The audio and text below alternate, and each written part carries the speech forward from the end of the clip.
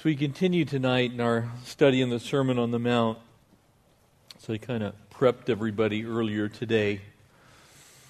This particular message is one of those that, depending on your theologic bent, normally goes one of two ways. And tonight, because I think it's so very important that we understand the purpose of prayer, the power of prayer, the passion that we should have for prayer, God's plan in prayer, why we even pray in the first place. Because there are those who would conclude ultimately that if God knows everything, if God indeed is sovereign, and He is, then what difference does it make whether we pray at all? There are many who believe that. And yet in this disciples' prayer,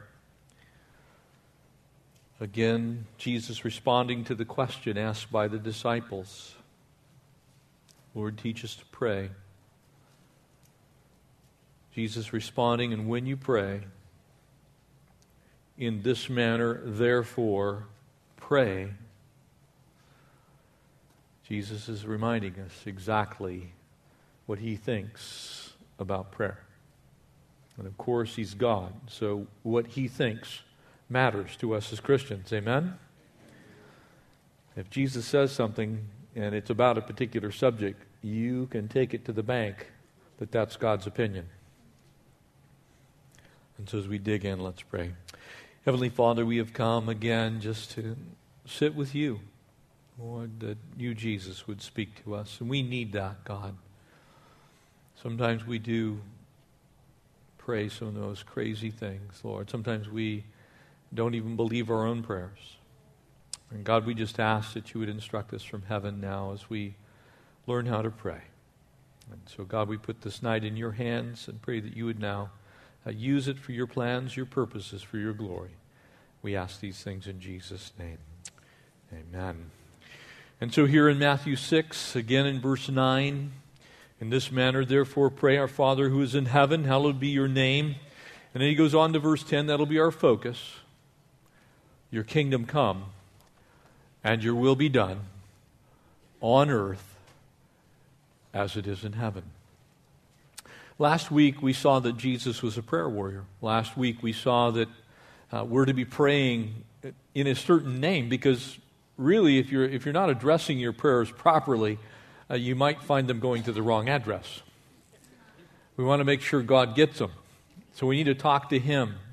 If you want to dial somebody up, I grew up in a day and time where we still had party lines in our little city of Poway, and you actually went to a switchboard, and there was a switchboard operator, and they would actually literally take a little patch bay, and they would pull out your number and plug it into, in my case, most of my family lived on the same street, so if I wanted to talk to Grandma, I could call from our house and call the operator, and could you connect me to Mabel Gill, and it'd be, put it in the hole, and you got, hello? You want to make sure you're dialing up the right number. What address is on that prayer that you offer? What characteristics? How do you pray? What is it that you're trying to accomplish? And so this time, just two things for you. Really, God's purpose. God's purpose.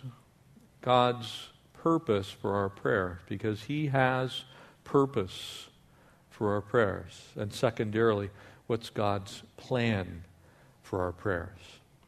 And as you think about these things, I want you to begin this way. How many of you here tonight, and I'm going to ask you to raise your hand, how many of you here tonight believe that prayer actually accomplishes something? I do. But how many of us actually pray as though our prayers go nowhere? You ever find yourself doing that? Oh, we pray, we mouth words, but are we really expecting God not only to hear them, but to answer them? Or are we trying to cajole God? Are we trying to influence God? Are we trying to accomplish our will on earth, not His will on earth? Are we trying to motivate? Are we trying to stimulate? Are we trying to convince?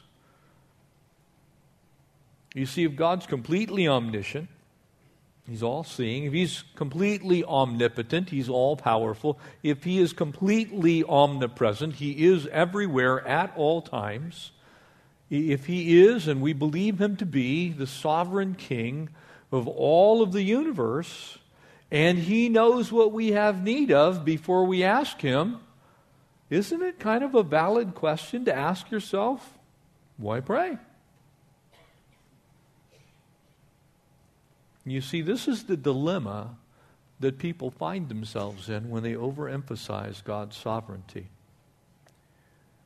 And it will ultimately be to that I want to speak to you tonight. Because there are people who take God's sovereignty so far as to basically make your prayers meaningless. If you are one of those people that are here tonight and you believe that because God's sovereign, because He is omniscient, omnipotent, omnipresent, that you really don't need to pray because God's going to just simply do what He wants to do anyway because He's sovereign. If you're one of those folks, I pray you leave tonight with a little different view of God's sovereign power.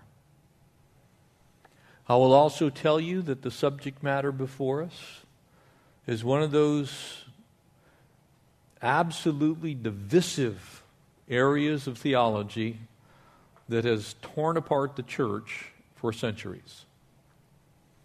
On one hand, you have those who believe, exactly as I just expressed to you, that because God is sovereign, in essence, man's prayers are, for the most part, either blind obligation, because God said to do it, so we're going to do it. We're going to dig the hole and fill it in. We don't know why, but we'll just do it anyway, because God's sovereign. There's people on that side, and then there's people on the other side. That I'm going to tell God what to do. I'm going to reach into that grand grab bag of stuff, and I'm just going to name me some and claim me some. And God's got to do what I say because I ask it in Jesus' name. And you can see how those two sides are fairly conflictory. Amen? They don't get along well. And so in this part of the disciples' prayer, we're asking the Lord for His kingdom to come and His will to be done. And notice the criteria. On earth as it is in heaven. Very central to the thought of this entire concept is that there is a literal kingdom of God.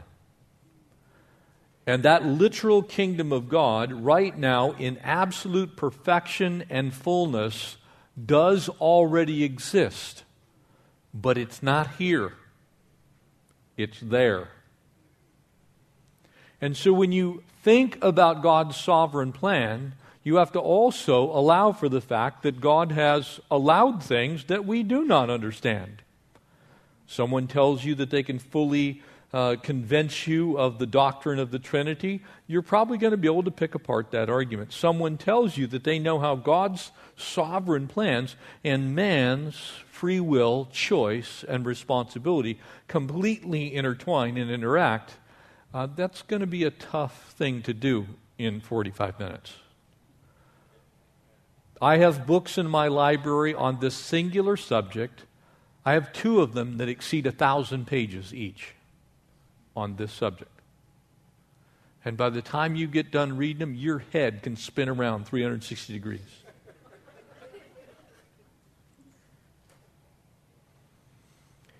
You see, first we have God's purpose in prayer. Your kingdom come. Your kingdom come, God. What is Jesus actually praying? You see, there is a very specific time when God's kingdom is going to come. He's not talking about something that's ethereal. He's not talking about something that's spiritual. He's talking about something that is quite literal. God's kingdom, His literal kingdom, and you all know when it's going to happen. When the Lord Jesus returns from heaven at the second coming, He is bringing with Him His literal kingdom. And so what's in view here is how should we live our lives looking forward and hastening the glorious appearing of our great God and King. Not some social program to alter the world's course and path. Because no injection of godliness into this messed up world is ever going to make this messed up world Christ's kingdom. This cannot be altered and made into God's kingdom. This kingdom is actually the kingdom of the God of this age. And the Lord Jesus has actually allowed it to be so for a time. But He does not intend for it to be like that forever. So what's the secret here? You see, there's a singular secret to this amazing purpose.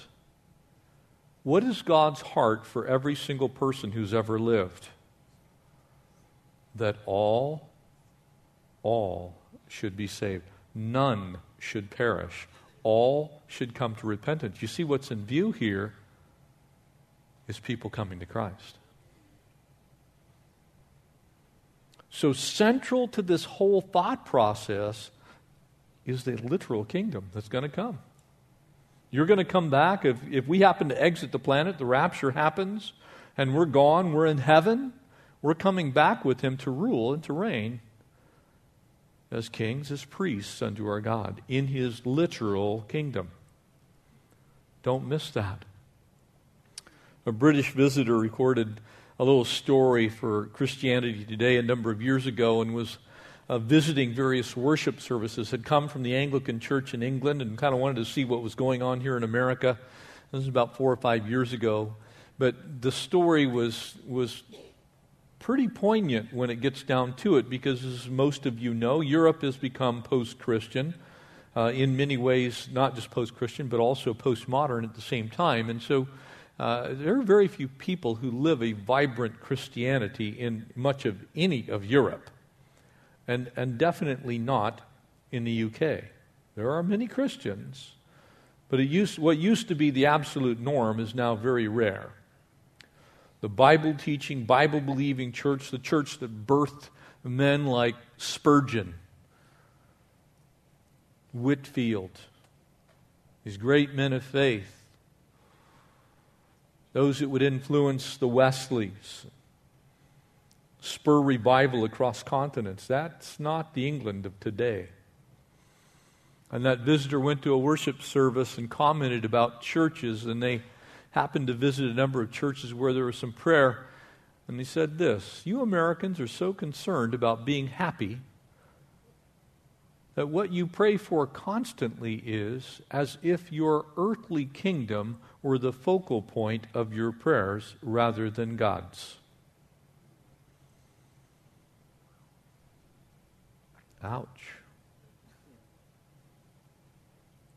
Can you see why that might be a truth? You ever look at your own prayer life and go, wow, I never really looked at it from that perspective. Am I actually praying for His kingdom to come? Or am I asking God to sanitize what's already here? Now again, we want to pray for change in people's lives, but it is towards a central end, and that central end is that people would come to faith in Christ so we can get out of here. Amen? That's the goal. Christ's kingdom is not going to come until the very last person who's going to be saved is saved. I don't know who that person is. I hope they're here tonight, and I hope you give your life to Jesus so we can go. But the goal is to see people come to Christ so we can go home, for His kingdom to come. That's how His will be done. Remember that Jesus even spoke these words. And so in your prayer life, our greatest desire should be to see Him ruling and reigning as King in everything. And of course, we see little glimpses of it in our personal relationships, but there is a literal kingdom that's in view here. His program, His plan should be the preoccupation of our lives. It should occupy your thoughts during the day. How many people's relationship with the Lord, and especially their prayer life, only involve God when there's something wrong or they need something? I hear from a lot of parents, the only time my kids call me is when they need something or something's wrong. That's what we call payback. You see, that's kind of the way we talk to God a lot of the times, isn't it? Do you ever dial up your Heavenly Father to say, Lord, your kingdom come and your will be done? Could you make it possible for your kingdom to come? Could we see your purposes and your plans accomplished in such a great way that you're done with this earth and the wickedness of it? We're often like tiny little infants that have no other person on this earth they are concerned about other than us. We just, give me what I want. Do for me what I need. And so Jesus is really instructing the disciples here in a very, very wonderful way. And I think one of the greatest struggles that we have in our Christian life is to fight the old sinful habits. To say, look, those things are not kingdom things. They're not kingdom stuff. They shouldn't be concerning kingdom kids. They're things of this life, of this earth. They're not even issues that really are of the kingdom. And so Jesus says, look, I want you to pray for God's kingdom to come. And so it's our responsibility then to take our selfish prayers. Let's be honest, we pray selfishly sometimes, don't we? Yeah, I do. I don't like conflict. I pray against conflict. It's like, Lord, could you just break their teeth out of their mouth? I'd like to pray David's prayers every once in a while, But they're selfish. I'm not actually looking for God's kingdom to come. I'm just looking to be made right or taken care of or cuddled. And, there's nothing wrong with you wanting God to love you. But in the end, that may not actually even be His kingdom's wish. It may not be what He's trying to accomplish at all. Maybe you're supposed to be going through that trial. And that will be the second part of this whole concept, because that's where His will comes in. Can I tell you that it is absolutely 100% of part of the time, it is absolutely God's perfect will for people to get into difficult situations, sometimes. But we don't pray that way. We pray for everything to go away. And sometimes, in our praying for everything to go away, we're actually missing the opportunity that God wants to use in our lives to bring forth kingdom things so that we can really pray right and see things correctly and understand and have. How many people have learned compassion by pain in their own life? How many people have learned to be gentle and kind and tender and to look at other people first instead of last, because God has removed something in your life. And here we are, we're praying for those things to go away. And God's actually saying, no, actually I want them to go away because I need to take them from you because they're actually God, I'm not. You see, when you're praying for His kingdom to come, you're open to anything and everything that God wants to do in your life, including some stuff that you and I would say, man, I hope that's not His will. I hope that's not what I'm supposed to have. But then we pray with resolution to God, nevertheless, not my will, but your will be done. And so really the best that we can pray for in that case is anything that will hasten His kingdom coming. And sometimes that's some things we don't like. I think one of the greatest oppositions to Christ's kingdom coming is the fact that this world is so pleasant and comfortable and wonderful at times. And again, I realize that there are undoubtedly people in the crowd tonight. You're suffering, you're hurting, and I mean no disrespect by saying what I just said. I realize those things are hurtful and painful that you're going through. But I can also tell you that the vast majority of Christians' experience, especially in this country, is not something that's all that painful. There are difficult things we go through, hard things that we think about. But in the grand scheme of eternity, no, we're pretty well off. We can almost say that we're comfortable in this kingdom, can't we? Isn't that why we often don't pray for His kingdom? We're too comfortable in this one. I've actually had, especially, and again, please take no offense at this, but I've actually had moms actually tell me that the reason they don't like to study eschatology or anything to do with end times is because they want to see their kids get married. Dead serious as a heart attack. I don't want to hear about that, Now, I have to tell you, theologically, that's messed up. That's whack. Because you're holding back the kingdom coming. No, we want His kingdom to come more than we want to see our kids get married.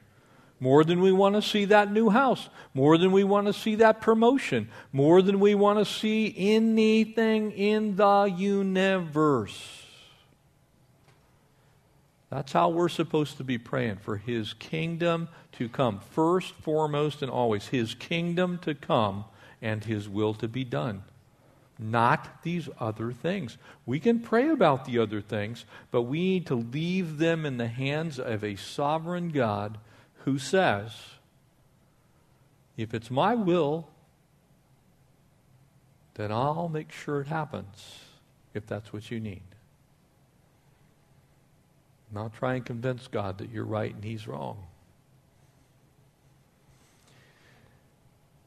I want you to turn to Isaiah chapter 14, passage I've been hitting on a little bit in the last few weeks, but it bears on this subject as well. And the reason that it bears on this subject, now remember, this is really a picture of the fall of Lucifer. It's Satan's downfall, if you will. Verse 12 of Isaiah 14. And it says, how are you fallen from heaven? That's actually a question, O Lucifer, son of the morning. How is it? What happened? How did it happen? How did you fall? How are you cut to the ground, you who weaken the nations? Again, this is a question. And from God's perspective, all questions are rhetorical. He already knows the answer, okay? So He's not looking for information. He simply is drawing our attention to what comes next. For you have said in your heart, I will ascend into heaven. I will exalt my throne above the stars of God. I will also sit in the mount of the congregation on the farthest sides of the north. I will ascend above the heights of the clouds. I will be like the Most High God. In other words, I disease. I.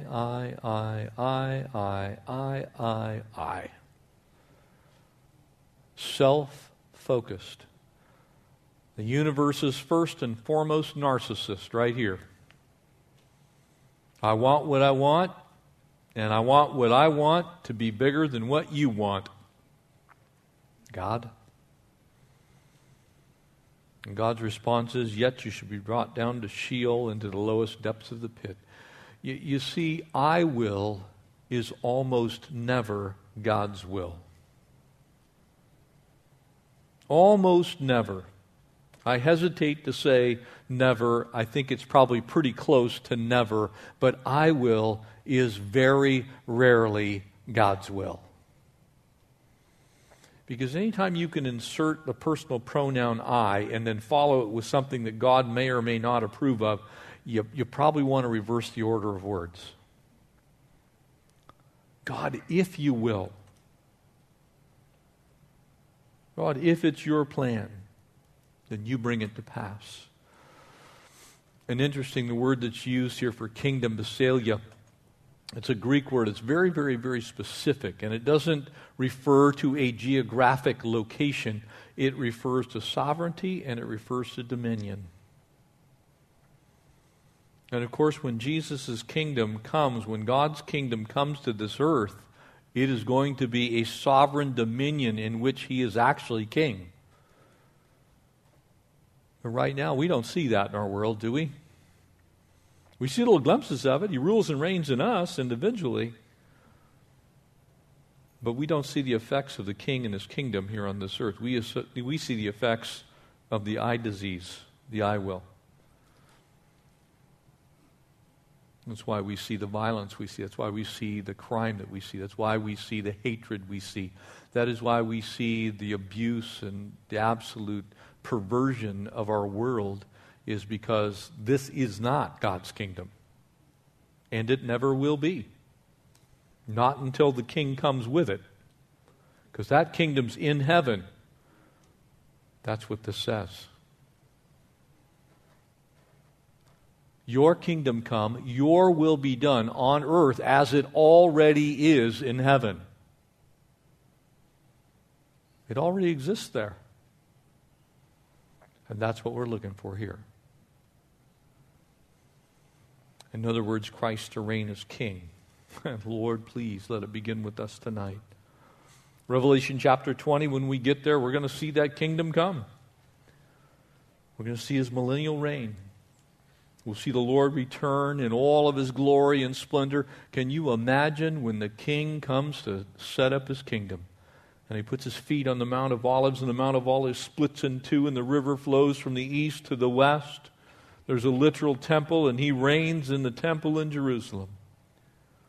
The Hebrew people will come and worship Him, and we will be alongside for that glorious journey as His kingdom comes. For 1,000 years, that glory will be here on this earth. And then one day, what's going to happen is that kingdom that exists in heaven now, the angels are in it, by the way. It's perfect. It's full of glory. In it, in the presence of the Lord, is fullness of joy. That glorious kingdom where there's praise constantly issuing forth from the throne of God. This incredible heavenly picture that we've seen as we've studied the book of Revelation. As we see that kingdom come to this earth, then what's going to happen at the end of that 1,000 years is heaven and earth are going to merge. You see a new Jerusalem coming down from the heavens. You see what was in heaven and what is now on earth, and those two things become one. And we call that the eternal kingdom, to where His kingdom has fully come. We're to be praying to that end. Can I give you a secret? That means we need to be praying for people to come to Jesus. And doing everything we can to make sure that people have the opportunity to do that. That's why Jesus is saying, your kingdom come. Right now, right here. We have it a little bit in a present, in a limited way, a miraculous way, really, because you have a little bit of that kingdom going on in you right now. You have some kingdom living that you're doing. Amen? But it's not perfect, is it? So it can't quite be the kingdom, can it? Because I think God's perfect, if I'm not mistaken. I'm pretty sure He's not holy part of the time and unholy part of the time. I'm pretty sure He doesn't put off His righteousness. So when you as a Christian are traveling to Las Vegas and you show up at the casino and you just kind of let your hair down a little bit, that would be what we call a little bit of carnality. God's probably not joining you at the slots, okay? When you go to that place that you shouldn't go, that party you shouldn't go, when you engage in that behavior you shouldn't undertake, when you're around those people who absolutely do not have your God-given best interest in mind, you can be fairly certain that the Lord's not in that. So His literal kingdom cannot possibly be here yet. We have little glimpses of it, but it's not something you can just turn off and turn on at will. It either is or it is not. And as of yet, it's not here just yet. It's the great story of Revelation 20 and 21. One day it's going to come. It's going to be amazing. Can't wait for that time. Anybody in here just a little upset with Adam and Eve? I've always kind of had a little bit of a thing for them. It's like, you dirty, rotten scoundrels, you. You know, you kind of think, hey, they had it perfect and they messed it all up for everybody. So one day God's going to remake this whole earth, everything on it, and His kingdom's going to come. What got messed up in the garden's going to get absolutely revamped right into the kingdom that God wants, and you're going to get to enjoy it for 1,000 years. So you will have missed nothing. Isn't God awesome? So if you're like me, you got a little bit of a thing for Adam, and you just want to give him a piece of your mind. I've always wanted to do that. Just walk up. Adam, what were you thinking? Were you crazy? Did you have a lapse of sanity there in the garden? I mean, come on. There was one tree out of 6 billion trees. You couldn't keep your hands off of it. What is wrong with you? But if we're honest, we don't do any better, do we? Amen? Yeah, you'd all have been snacking on them apples. Don't disrespect poor Adam. Yeah, we would. That's because His kingdom hasn't come yet. It's not fully here. We still have completely free will that allows us to engage in the things that suit our nature one way or another. For God to allow us that really is a privilege. And so the first thing in this regard, we have to work at making sure people know Jesus. The second thing is we need to be absolutely committed to that end. You see, the desire of those of us who are already God's kids should be for the fullness of God's rule in our lives. And this is where it gets really important. When we say Jesus Christ is Lord, we're saying a whole lot more than I'm going to heaven. Amen? You see, He is Savior, but He is also Lord. And Lord, the word roughly, loosely, and most often translated, actually means master. In other words, He's the ruler. Can I say to you that a lot of Christians don't live with Jesus Christ as Lord? They live with Him as Savior. They want to go to heaven. They don't want to go to hell. And actually, it's usually the second of those two things that really is more prevalent. Well, I just don't want to go to hell, so I'm giving my life to Jesus. And that's a good reason. I'm not disrespecting the reasoning there. Heaven, hell, not that tough of a choice. But with Jesus Christ as your Savior, the natural response of the saved person is for Jesus Christ to be also Lord. For Him to rule and reign. And so when Jesus says, when you pray for His kingdom to come, you're actually praying for the totality of the lordship of Jesus Christ. Anybody in here fall a little short with that regard? I do. Tell you straight up. Anybody that tells you differently has got an issue with lying. Right? Think about it. Nobody in this room, I don't believe the Lord's with us tonight literally. He's not actually here. If He is, I'll sit down and He can come up and finish this. I'm sure He'll do it way better than I will. But you see, the point being is if Jesus Christ is Lord, then He's ruling in every area. And right now, there's probably some areas in every life in here that we can honestly say we could use a tune-up in the lordship area. Amen? But one day, He's going to be absolutely Lord of everyone and everything. There'll be no more sin. There's going to be a rule of righteousness, complete and total. Interestingly enough, those who get saved during the tribulation, who are not taken up immediately to heaven, they die and the Lord comes, they don't even perish from this earth and the Lord comes back. they're actually still going to have free will. But they're still going to live for 1,000 years perfectly righteous before the Lord. It's going to be a crazy thing. They're going to have children. Those children are going to have free will. But they're still going to have to make a choice. And so they're at the very end of the millennial reign of Christ. Magog released one more time. Satan given a little bit of an opportunity to kind of do his work there at the very end. And then the merge. Heaven and earth and the full kingdom of God. And so Jesus is speaking about that kingdom when he says, thy kingdom come. Not our human capacity to kind of do some fairly Christ-like things. And the reason I say that, that's the distinction. People often confuse fairly Christ-like things, like church. Well, oh man, it's just like the kingdom. This is nothing like the kingdom. Because I guarantee you, probably every person in this room, since you sat down, has had some kind of thought that was at least marginal. Amen? You can say amen. Because you have. You were checking out the lights going, man, those are the ugliest chandeliers I've ever seen in my entire life.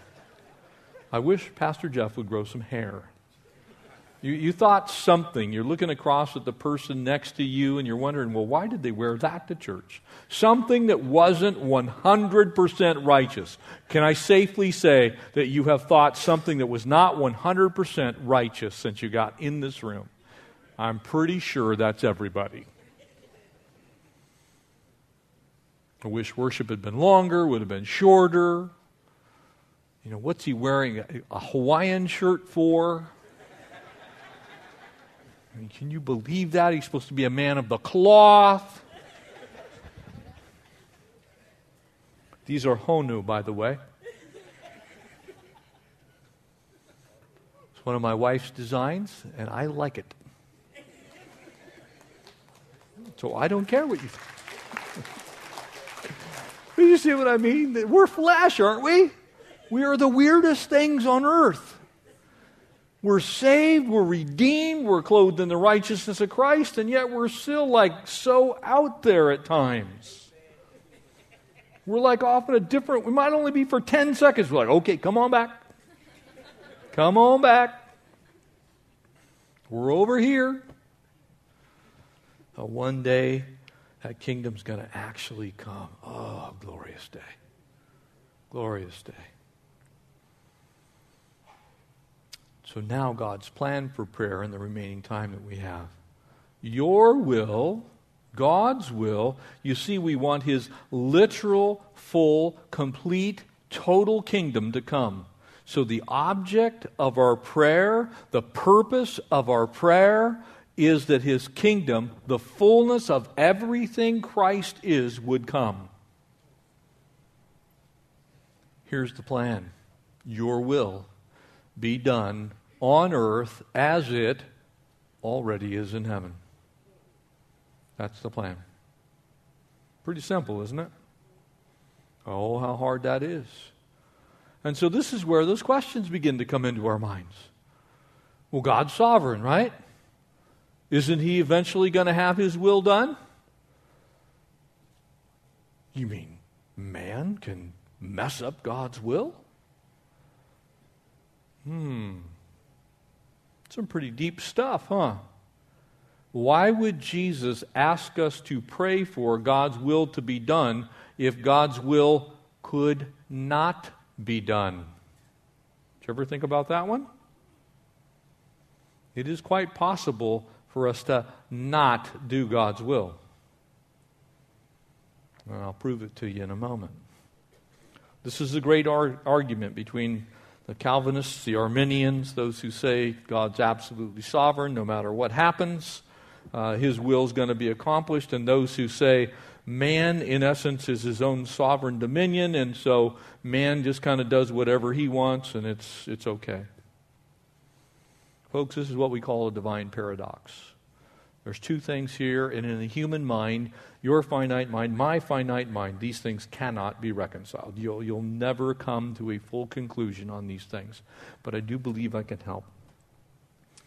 What seems to be a hopeless contradiction to us is not a dilemma to God at all. He's not sitting there, man, I sure wish I hadn't have done this whole sovereignty thing. Don't know why I gave him free will. That was just a real bad move on my part. If I had to do all over again, I'm getting a new Adam and Eve. They seem to be the root of the whole thing. They could have just created perfect people, then it would have all been okay. Can I tell you there's a few other things you can't explain? Like the Trinity, like Jesus being fully God and fully man. I think those are paradoxical, aren't they? There's a lot of things in this universe that we could look at and go, I can't quite figure that one out. But we hold both truths to be true. Amen? So somehow, God must work these things together. If man were not able to make his own choices, then God's commands, let me say this very bluntly, if man cannot make his own choices, then God's commands are futile, they are meaningless, they are absolutely punishment, and he is cruel and capricious. If he's commanded us to pray and asked us to pray for his will to be done, and it's impossible for us to affect anything, anywhere, at any time, in any place, then God's a liar. I don't think that's God. Pretty sure. If God doesn't act in response to prayer, then Jesus' teaching about prayer is equally futile and meaningless. So somehow a perfect God interacts with an imperfect human being. And it's meaningful. And it has purpose. And it actually does something. But I guarantee you this, you're not telling God what to do. Now you can kind of go your own little way. You can do some things. But God is still absolutely 100% sovereign. You see, that part of the problem is we pray for our will to be done and not his will. And that's where the rub comes in. We confuse those two things. And so let me tell you a few things that God's will is not. God's will is not the absolute imposition of a dictator's will on his subjects. Amen? You get that? It's not just God in heaven and we're this little group of ants. And let's face it, us boys, we're kind of cruel when we're younger. And probably every young man in here has grabbed a magnifying glass, and at the expense of some ant somewhere, there has been a science experiment about focusing the sun's rays on something that was previously alive that is now kind of charcoal. But you get the picture, right? You got them underneath there, and you pull out the magnifying glasses. Like, ha, ha, ha, I have dominion.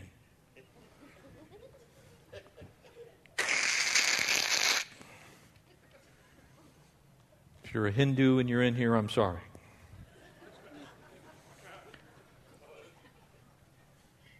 But what I'm saying is, there's a lot of people look at God like that.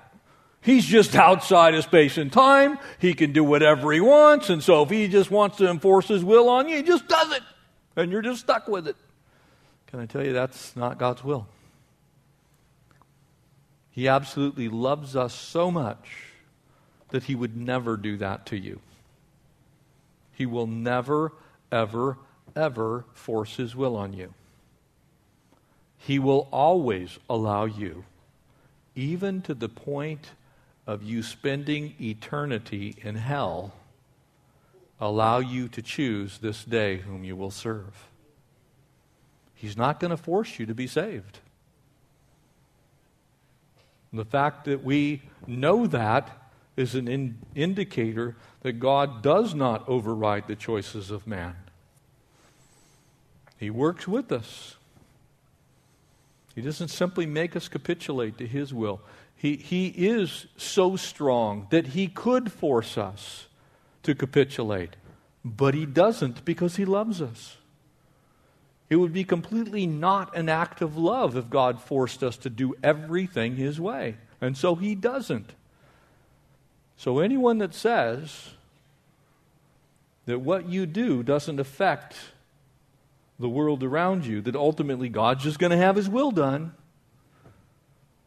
I'm here to tell you, you're wrong. His will ultimately will be accomplished.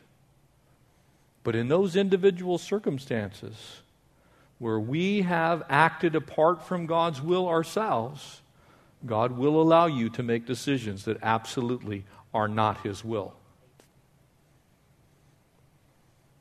It's easy for us to fall into the category of basically making our prayers meaningless. Because if God was simply going to override everything that you think and everything that you do and every prayer that you ever pray, then Jesus would not have asked you to pray. He just puts you back underneath the magnifying glass and do whatever He wants. But He doesn't do that. In Acts chapter 12, there's a group of concerned disciples there praying in the house of Mary, John Mark's mother, for Peter's release from prison. And while they're praying, Peter was freed. You remember the story? Peter comes.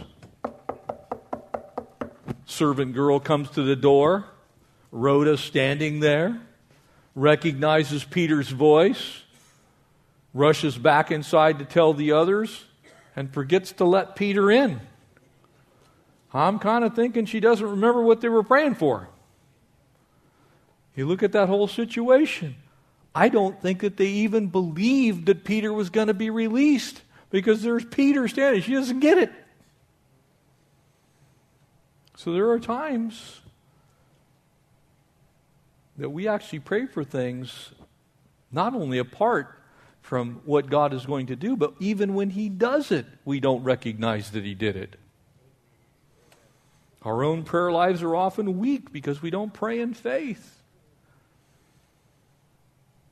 You see, we pray out of a sense of duty. We pray out of a sense of an obligation. We pray almost subconsciously thinking that God is just and He's just going to do whatever He wants to do anyway. The effective and the fervent prayer of a righteous man or a righteous woman avails, accomplishes, does much. Amen? So that means you actually can have consequences to your prayer life that affect this world. That God is listening. The very fact that Jesus tells us to pray, your will be done on earth, indicates that God's will is not always done on earth. Not His perfect will, just simply His permissive will. Not everyone gets saved, amen? 2 Peter 2, chapter 3, verse 9. The Lord is not slow about His promise, as some count slowness. The Lord is not slack concerning His promise, as some count slackness, but is patient towards us, not wishing that any should perish, but that all should come to repentance. Does everyone on this earth always come to Christ? And the answer is no, isn't it? And yet God's will is very clearly that all should. That's what He wants. So His perfect will is that everyone come to faith in Christ. But they don't. That's because of the intersection of our will and His. And He honors our choices. It's not God's will that people die in their sin. They have chosen to walk a path of sinfulness. And sometimes they pay for it with their life. It's not His will that people perish and go to hell. And yet people make the decision to not choose the Lord. It's not His will that sin of any kind exist on this earth. That is mankind's choice, following after Satan. It's not God's perfect will, any of those things. He allows them. So make sure you understand the difference between God's perfect will and what He sovereignly allows to happen because He's honoring your free will. He allows all kinds of things to happen. Patient is our God. Unbelievably patient. And those who overemphasize the other side, the free will aspect of this, they basically look at God as some kind of cosmic vending machine. You know, no matter what I ask Him, as long as I ask Him in His will, He's got to give it to me. All kinds of theological bents that are along those lines, and when you think about it, you know, they just name it, they just claim it, they speak it, and so God's got to do it. That's nonsense. God's under no obligation to answer a single one of our prayers. He only graciously allows that as a consolation, in essence, for us being His kids. He says, look, you're my kids. Remember, our Father who art in heaven. We can talk to our Heavenly Father because He loves us. But He doesn't get pushed around by our prayers. It's not like, well, I hit A7, you're supposed to give me that.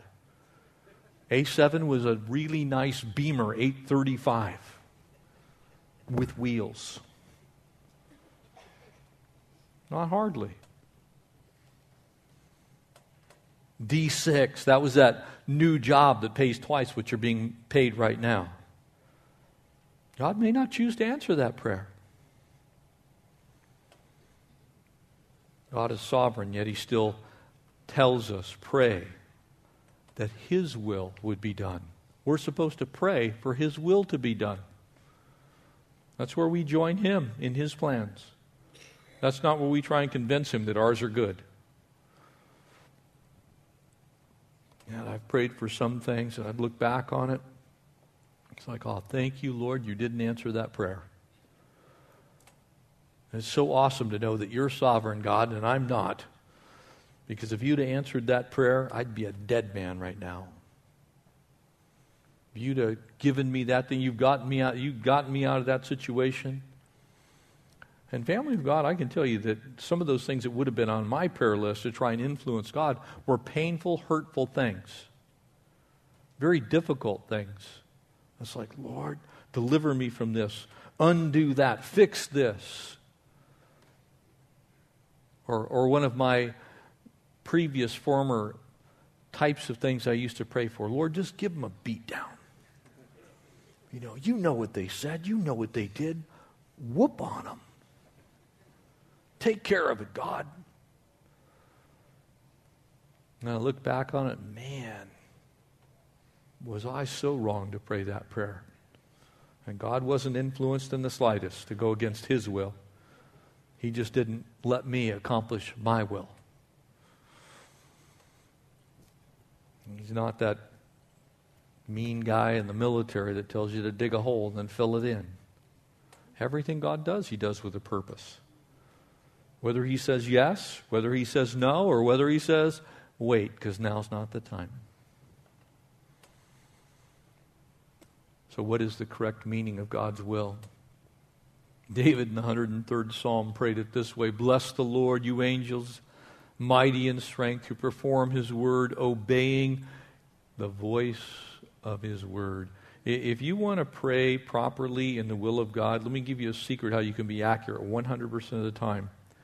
Pray for His word to be accomplished in your life, whatever it is. Wherever you can find His word speaking to any issue of life, and it is clear that that applies to your life, you simply pray for His word to be enacted in your life. You're praying 100% of the time in God's will. So if it's a sin issue and the Bible tells you not to do it, secret, don't do it. If it's an issue where God has clearly spoken, we're to have an opinion about some particular issue in life, and God has an opinion on that issue, like innocent life. Read Proverbs chapter 6, those things which God hates. Feet swift to shed innocent blood. I can tell you it's 100% accurate that God doesn't want us shedding innocent blood.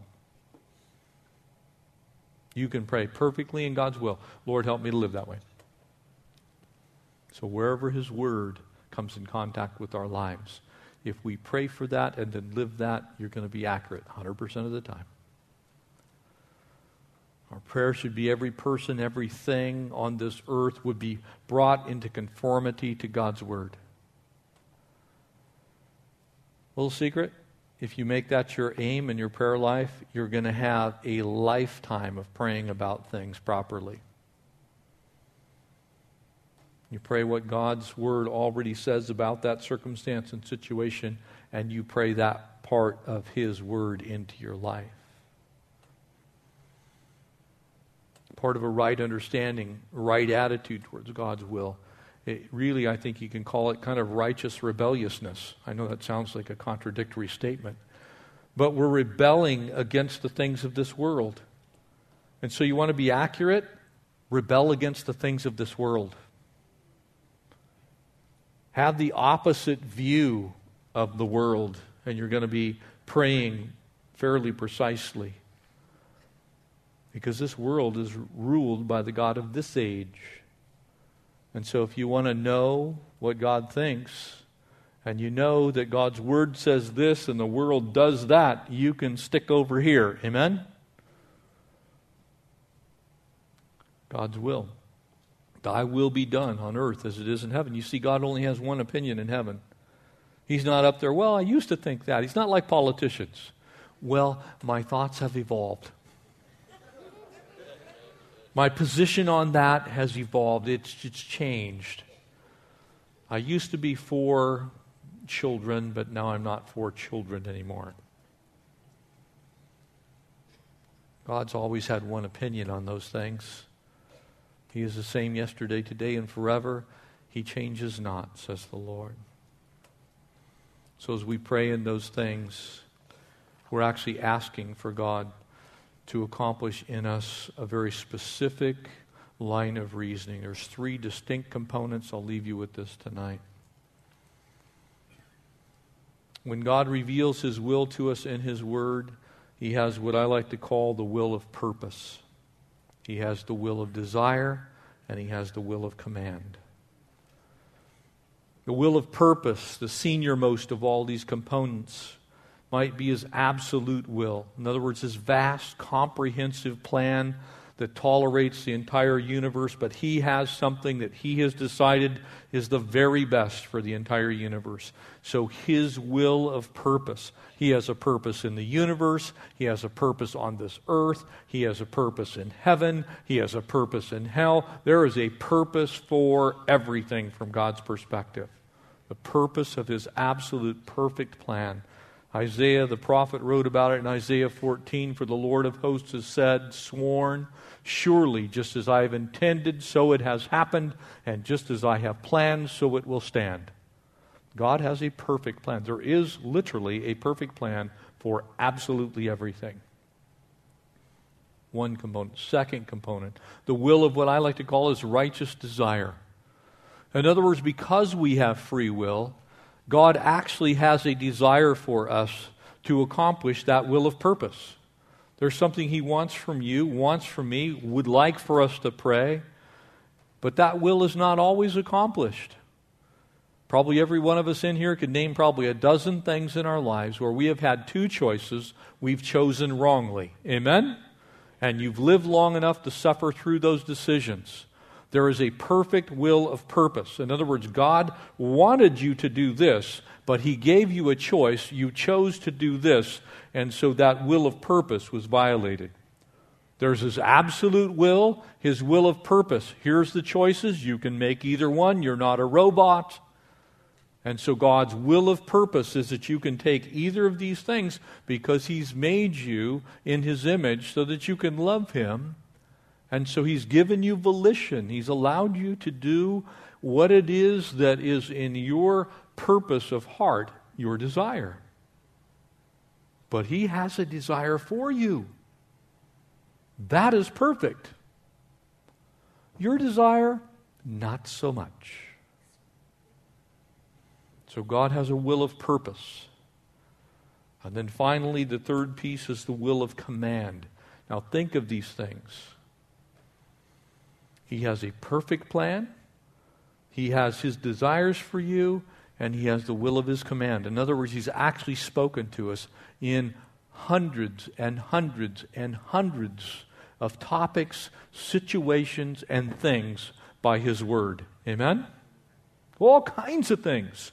If you want to know whether you're supposed to marry an unbeliever, the answer is no. Be ye not unequally yoked to an unbeliever. For what has light to do with darkness, or Christ to do with Belial? You get it?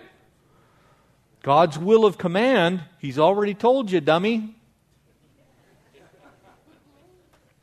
And I'm making it sort of humorous so you can realize that God must think of us that way. It's like, oh, these poor people. Because sometimes we don't do what we're supposed to do. Amen? God has a will of command.